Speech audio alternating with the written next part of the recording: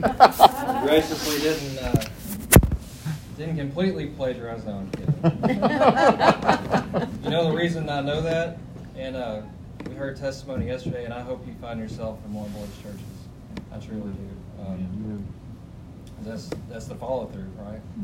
So I'm going to testify for a minute, and if that makes you uncomfortable, good, right? Brother Tyler talked about putting the Lord in the box, and how do we do that? Inside these four walls, right? This place is special. It is. If you don't believe that, ask any of the pastors that are represented here and the assemblies that we're from. It's not the same. And think about what caused that, right? And we talk about and we sit around the table and have a cup of coffee and look at the scripture. And we're like, man, the church is dwindling. But what are we doing about it? Amen. And you look at here, and I've heard it from several people that are like, Guiding Light is special, and it is. Well, maybe that's because there's been some evangelizing going on through the years. You may not recognize that, but you look around the room, right? So-and-so came in through so-and-so. So-and-so came in through so-and-so. And you look at the churches that are smaller, and that ain't happening. Why? It makes us uncomfortable. That's too uncomfortable. I'm not going to do that. And I'm talking about for myself in the past. When we try to talk to people, and maybe we're going after the wrong folks. I think I was sharing with the Fords and some others last night that it seems to be a little easier in California because out here it's like everybody's got it figured out already.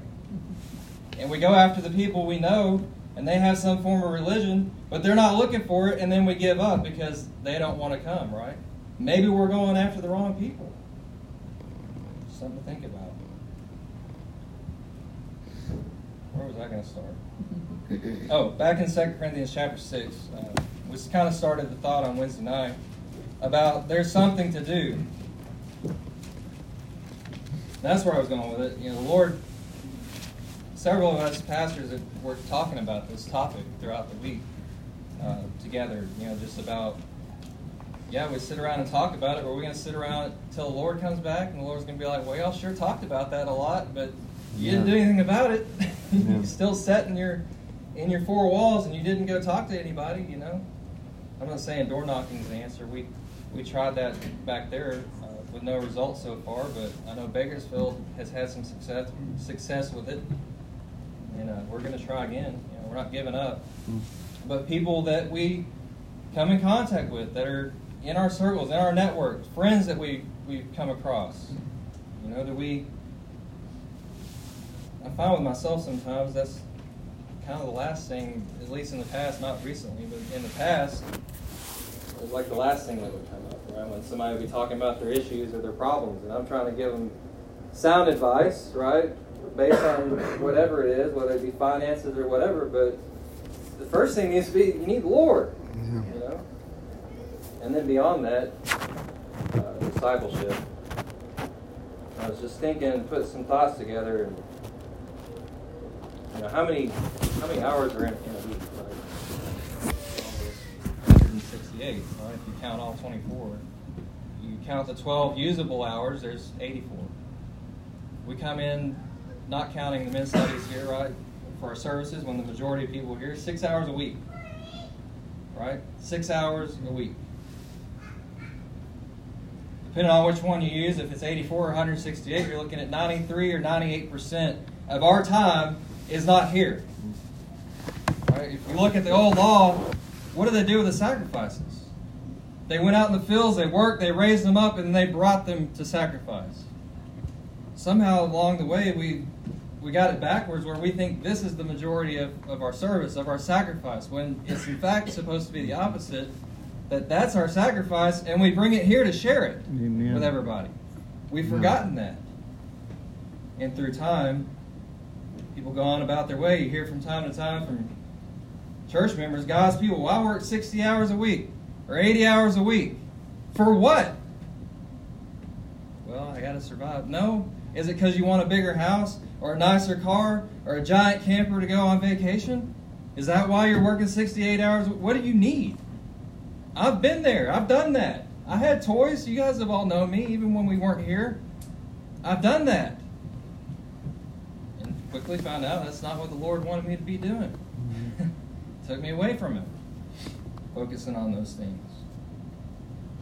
We're going to get in the scripture. I apologize. I'm on a soapbox. Anyway, the Lord kept me awake with this last night. But in 2 Corinthians chapter 6, in verse 3, this is right in between where we started Wednesday, and then I think it was Brother Stan, maybe, right out the last part of this, or maybe it was Brother Rob, I don't remember. In verse 3, talking about work to be done, he says, "We try not to put obstacles in anyone's path, so that no one can find fault with the work we do. On the contrary, we try to commend ourselves in every way as workers for God, by continually enduring troubles, hardships, calamities, beatings, imprisonments, riots, overwork, lack of sleep and food. We commend ourselves by our purity, knowledge, patience, and kindness. By the Holy Spirit, by genuineness of love and truthfulness of speech.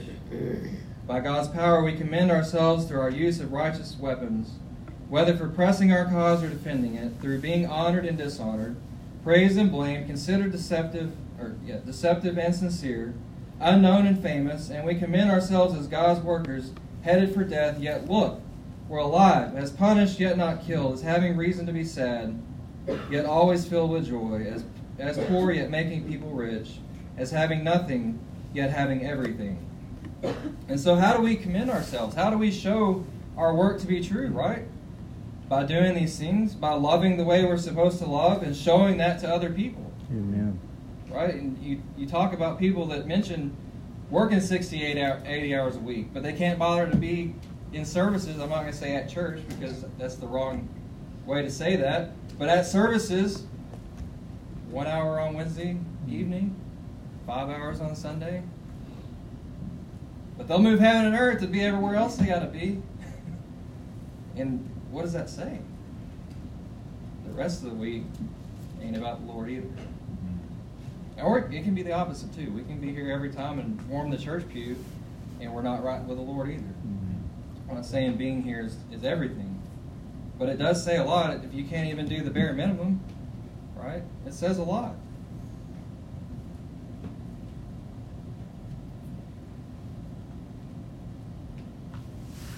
In Luke chapter 6. Don't get me wrong. If you're in a job that takes you away, I am. It's taken me away before. And that's the only job that you're able to get. That's the difference than putting yourself in a job or making it to where you're not going to be here. Different, just different altogether. I misunderstand what I'm saying. And I'm not saying having nice things is wrong either. There's a lot of people that have them. And guess what? They do everything they can to be in services and to support the church and support the brethren and love the brethren. We have many examples of that. Many. In this assembly alone, there's many that do that. You guys, I've seen it. I've seen the example. But there's some that don't. There's some that use it to take themselves away. Luke chapter 6, verse 43. He says, "For no good tree produces bad fruit, nor does a bad tree produce good fruit. Each tree is recognized by its own fruit. Figs aren't picked from thorn bushes, nor grapes from a briar patch. The good person produces good things from the store of good in his heart, while the evil person produces evil things from the store of evil in his heart. For his mouth speaks what overflows from his heart." We heard the other night about your motive, right? What's your motive? Are you parading your acts in front of men? Or is it for the Lord? And it's for your brethren because you love the Lord, right? And only, people do see through things, but only you know, and the Lord knows in your heart, right? He knows.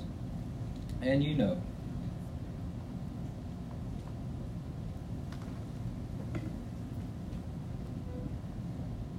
Over in 1 John chapter 3.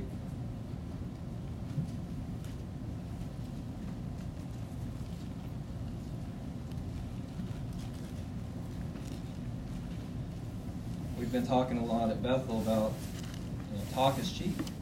It is. And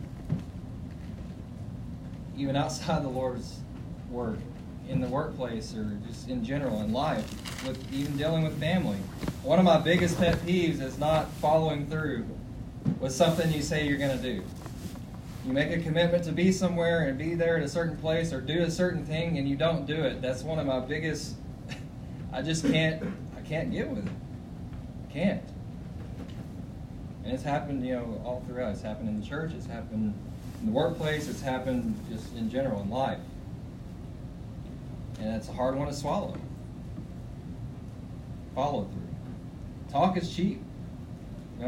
Playing sports growing up in football, our coaches will always say, don't talk about it, be about it, right? What does that mean? Don't go through the motions. If you show up for practice and you just go through the motions, guess what's fixing to happen in the game? You get your rear ends kicked.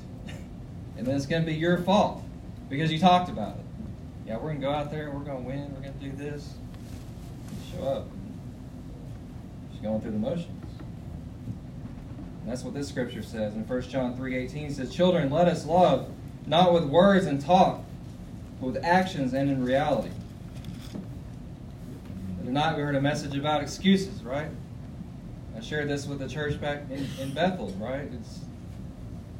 I made the point of, you're not lying to me. You're not making excuses to me. You're doing it to the Lord. It's to Him. And we don't realize that, right? And you think about Ananias and Sapphira, what was one big issue, and we talked about this, was church authority, basically. Right? It wasn't that it was the property that he sold and kept for himself. It was that they had decided as a church, this is what we're going to do, right? And that ties into services, okay? We can have them on Saturday at 3 o'clock in the afternoon. But the church has decided we're having it at 9:45 on Sunday morning, and we're having it at 6 o'clock on Wednesday. That's what we decided. And that was the issue. If you go back and look at that, we were discussing this the other night with Ananias and Sapphira. It wasn't about the selling of property. It was that they decided we're going to sell our property for the collective benefit of the body. And they got greedy and selfish and kept it for themselves. And then they lied about it. Amen. And he told them, you didn't lie to man. You lied to the Holy Spirit. Amen. And you lied to God. Amen. And it got them killed. Right? Same with, maybe we're having issues because we don't believe it. And we keep it in here. Right? And we don't understand the power of the Lord can heal you, right? Most importantly, spiritually. And every one of those healings, it was, what did He tell them to do? Go follow me. We don't believe. What did He tell the disciples, right? That hasn't changed. Follow me, I will make you fishers of men. We forgot that. Why? It makes us uncomfortable. It makes us uncomfortable. We're unwilling, as Brother Tyler's pointed out, we let the religious world do the work for us, right? And they bring a lot of people in, some ways in the wrong way, and they're teaching them wrong, but they're doing a good job of it. But we just expect people to show up. They're not going to do that. They're not going to come to us. They didn't go to Jesus. He went to them. Amen. He ate with sinners and tax collectors and the prostitutes. He didn't join in with them, but He went and showed them there's a better way. There's life to this. There's a way out of this. I think a lot of times, I know with myself, like I said, I've been barking up the wrong tree, as they say, and then you get discouraged and you just quit doing it. And I think over time, that's what's happened is we get discouraged because you talk to people and they've already got it all figured out. They've already talked to God and they got their own thing going, and they don't want to hear it. They're not looking for it, right? I forget which version of the parable, but in my version, I think it was the one in Mark, He said they weren't interested. They went to Him, but they weren't interested. What did they do? They went to everybody else. The ones that were at rock bottom, who needed the Lord. They had nowhere else to turn. Romans chapter 12, verse 1 and 2. Talking about the majority of our sacrifice takes place outside these four walls. It takes place outside the 6 hours that we spend during the week. Amen. Or at least it should. And then what we're supposed to do is come in and share with each other what took place during the week that was for the Lord. This is what happened. I talked to so-and-so, and this is what happened. This is what they said. They might come. That's what we're supposed. But we've forgotten that.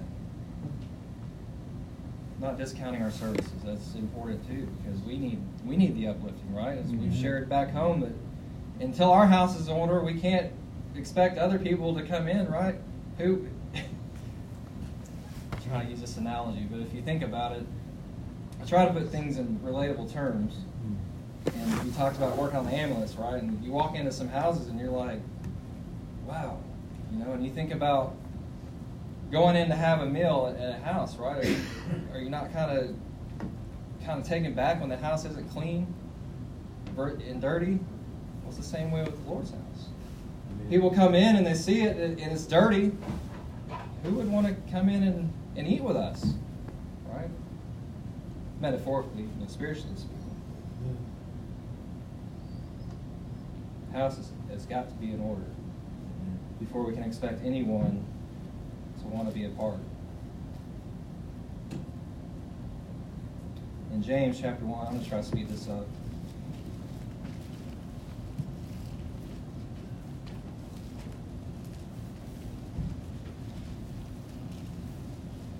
James chapter 1.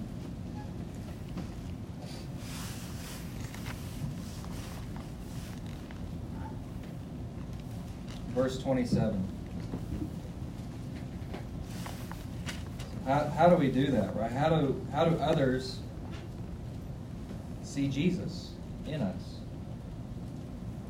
Brother Jeff bringing out the other evening. Wonderful message.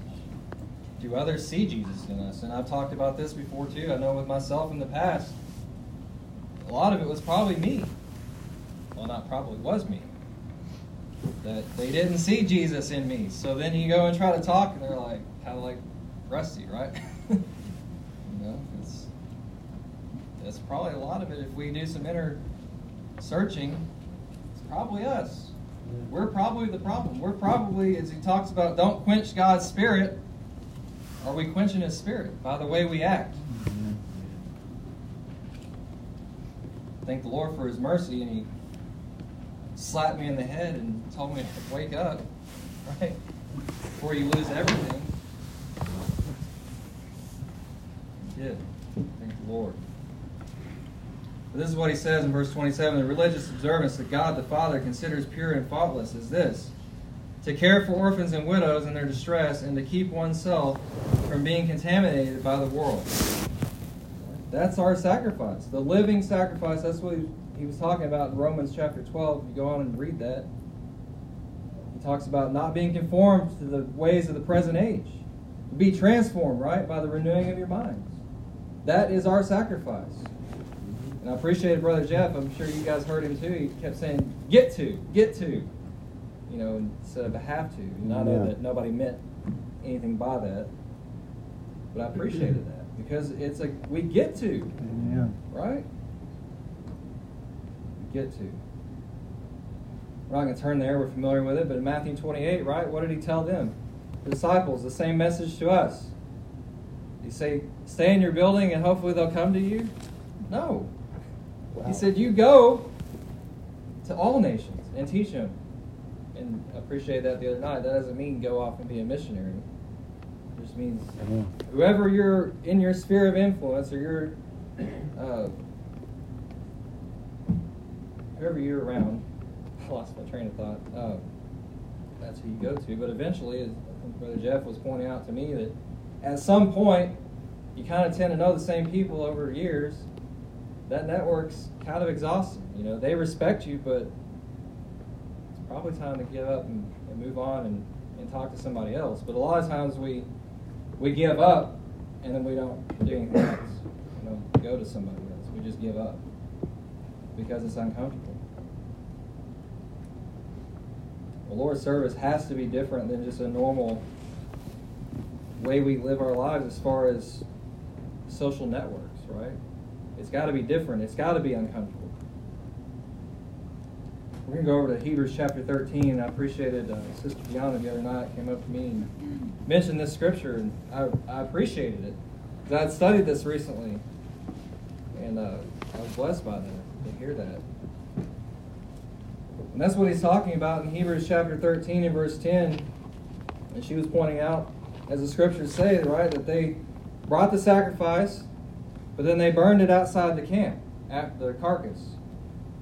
And that's what he's talking about here. And she was pointing out, as it's going to here, that Jesus was crucified outside the city. They took him outside the city and killed him. And in verse 10 and 13, he says, "We have an altar from which those who serve in the tent are not permitted to eat. For the high priest brings the blood of animals into the holiest place as a sin offering, but their bodies are burned outside the camp. So too Jesus suffered death outside the gate in order to make the people holy through his own blood. Therefore let us go out to him who is outside the camp and share his disgrace. For we have no permanent city here. On the contrary, we seek the one to come. Through him, therefore, let us offer God a sacrifice of praise continually, for this is the natural product of lips that acknowledge his name. And don't forget doing good and sharing with others, for with such sacrifices God is well pleased." What does that mean? We have to get outside our comfort zone. We have to suffer in his disgrace. We have to take Jesus to someone else. But sometimes we're unwilling to leave our safety net inside these four walls with the door shut, right? We are. We get complacent. We get uncomfortable. In Mark chapter 16,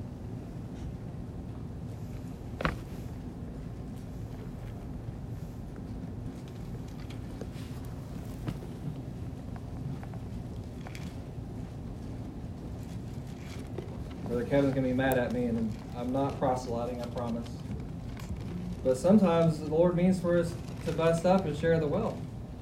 You know, and if the Lord's moving you, it doesn't have to just be preachers and pastors that go somewhere, right? I'm not going to name names, but someone was sharing with me recently that a family had moved to a different assembly, and they asked, they said, "We need to be thorough before we let them come back or come in. So let's figure this out and figure out what's going on." And through talking, they said, "Oh, no, there's no problem wrong. We just feel like the Lord's moving us here." They said, "Thank God there's nothing wrong," because that's usually why people move, right? Amen. So if the Lord's moving you to go to another assembly to strengthen them, do it. Don't let your family or your pride or whatever it is or your comfort sway you from doing that. If he's telling you to stay put, stay put. But if he's moving you to go, listen and go. This assembly is very blessed with numbers. It is. There's strength in numbers, but there's also disadvantages in numbers too. And it's discouraging sometimes with low numbers, but there's also blessings in that because it's a little more intimate and you're able to kind of keep a little bit more accountability on each other. There's pros and cons to both sides of it. If you're mad at me, I'm not trying to get people to leave. Just saying. Listen to the Lord. That's basically the answer. I certainly never thought I would move. I can tell you that. Amen. I'm glad I did. For myself. It was a tremendous blessing. In Mark chapter 16, verse 13,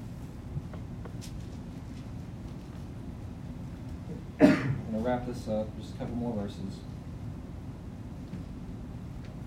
So they went and told the others. This is after Jesus is risen. They've seen him. What do they do with it? They go and tell people. They went and told the others, but they didn't believe them either. Later, Jesus appeared at the 11 as they were eating. And he reproached them for their lack of trust and their spiritual insensitivity in not having believed those who had seen him after he had risen. Then he said to them, "As you go throughout the world, proclaim the good news to all creation. Whoever trusts and is immersed will be saved. Whoever does not trust will be condemned." And we'll stop there. But we're not unlike they were, right? We have something to do with it. We're to take it. Now, does that mean go off by yourself and be a missionary? No, I don't think so. If the Lord's leading you to do that, you might want to probably talk to some brethren around the churches and take somebody with you. Because some people go by themselves and it didn't last. Yeah. I'm not against that. I'm just saying you might want to have somebody with you. But what I think he's saying here is, I believe he's saying, is whoever you're coming in contact with, right? Yeah. You don't have to go off to some foreign land or whatever. It's whoever you're around. They better be seeing Jesus. They better be hearing about him, not just seeing it, hearing it too.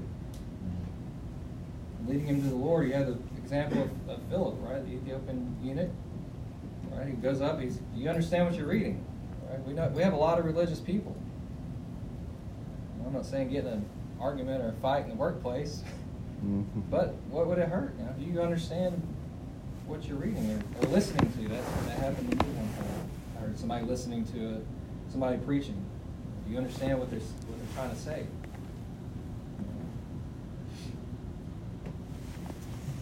John chapter 1.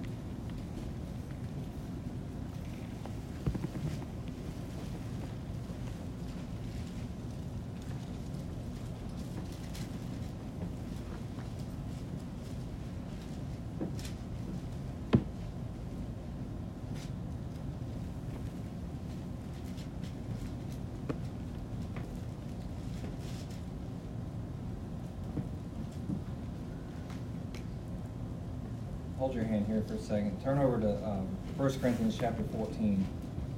We're going to come back to John 1. Finish with that one.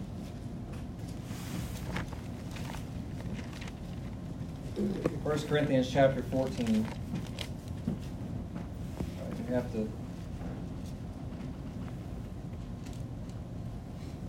We have to talk to people, right? We have to, in order to get them to come. Amen.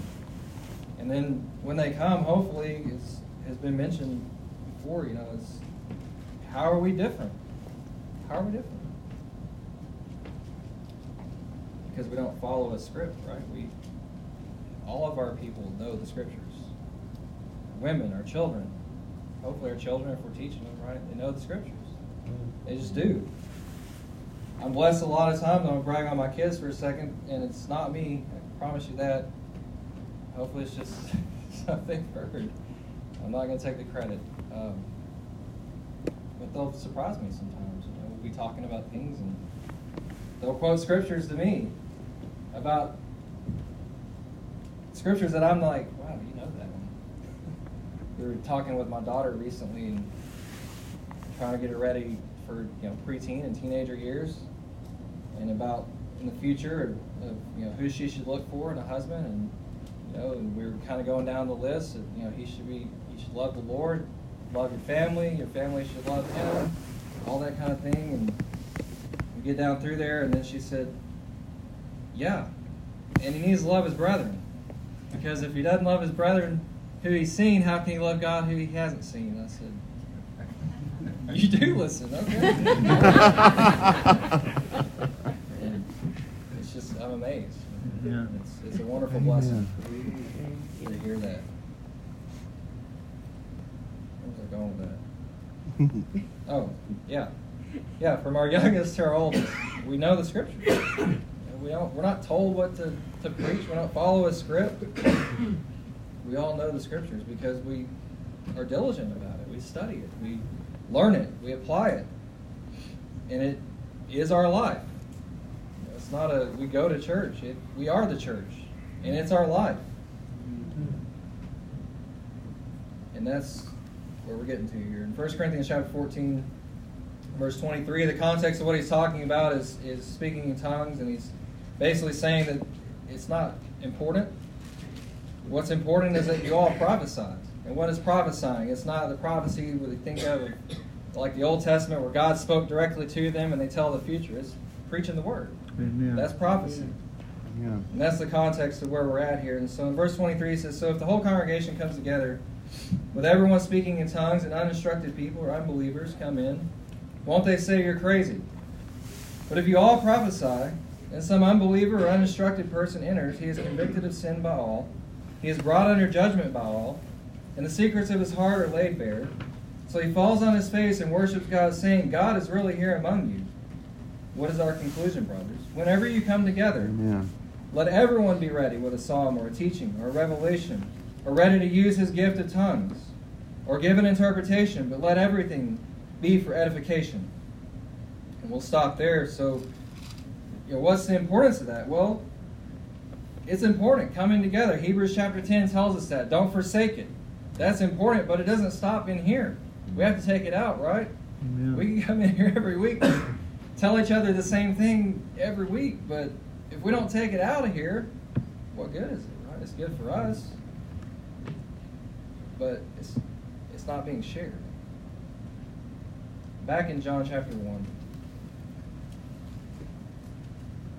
what did they do with it? What did the disciples do with it? Well, they certainly didn't keep it in themselves. As we're going to see, talking to people, getting people to come, it comes through relationships. It doesn't come through complete strangers. For one thing, we don't accept anyone on their first visit, right, to join. They come for a while, and we make sure that they're getting what we're saying and they're understanding the importance, right? But it's through relationships. That's what we're going to find. They were either family or they worked together. And what do they do with it? Verse 35. And once again, these guys were looking for it. They didn't have it all figured out already. Matter of fact, most of them were pretty worldly and sinful. They were looking for something. They were looking for a change.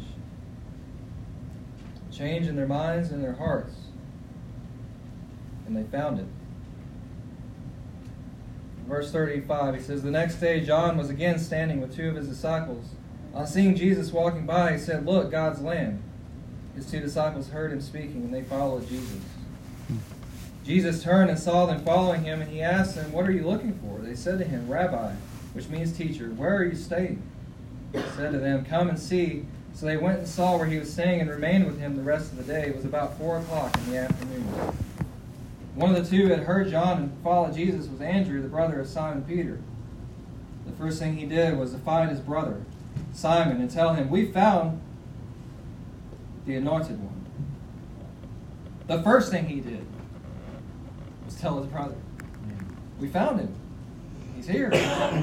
Not in the way that everybody else was looking for him, and establishing a physical kingdom to overthrow the Roman Empire.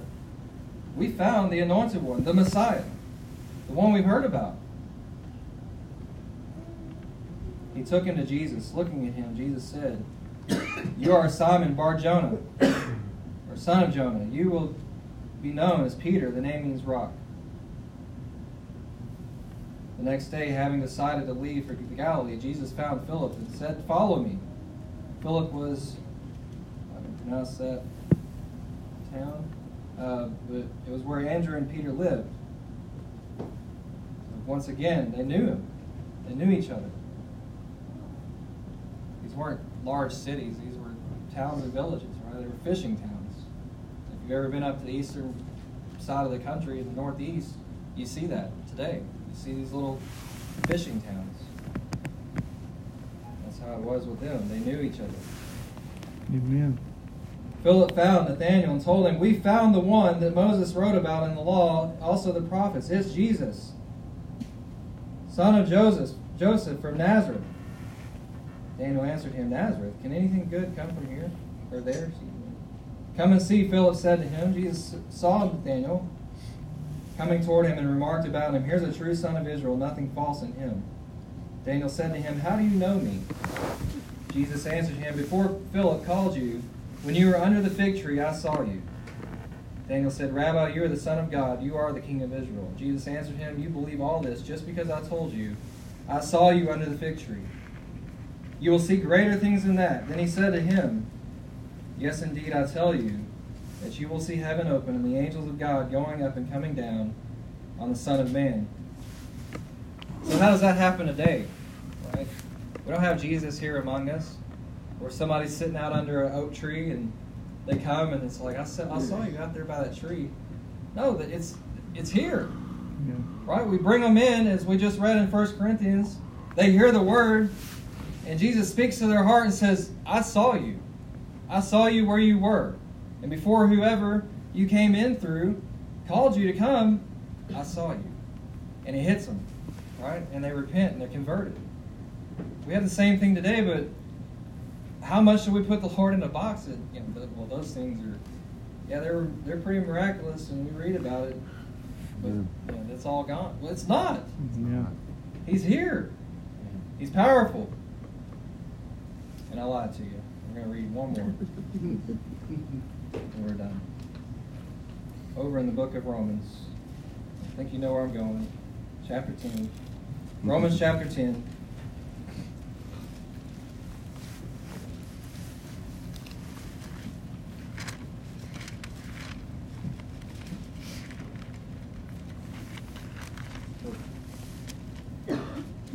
Let this soak in.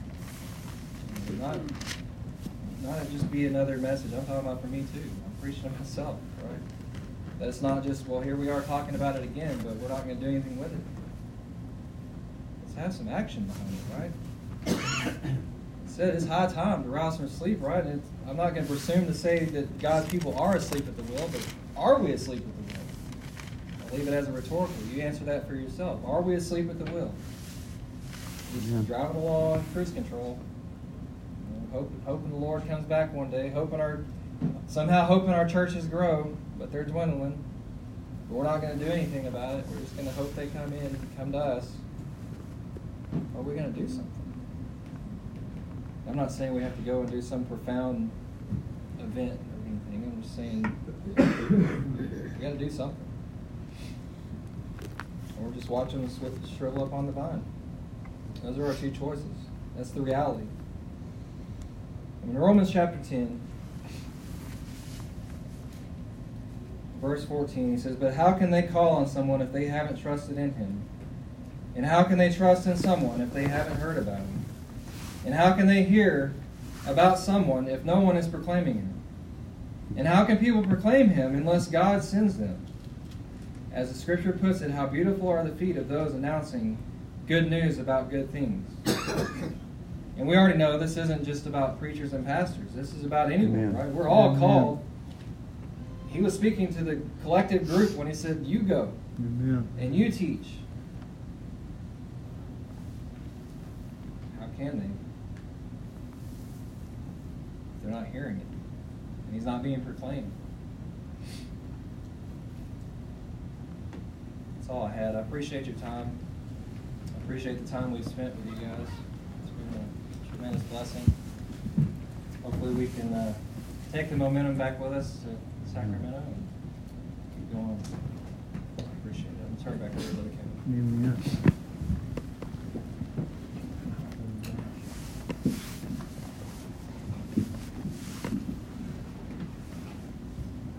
That word momentum, it is definitely done that to me, and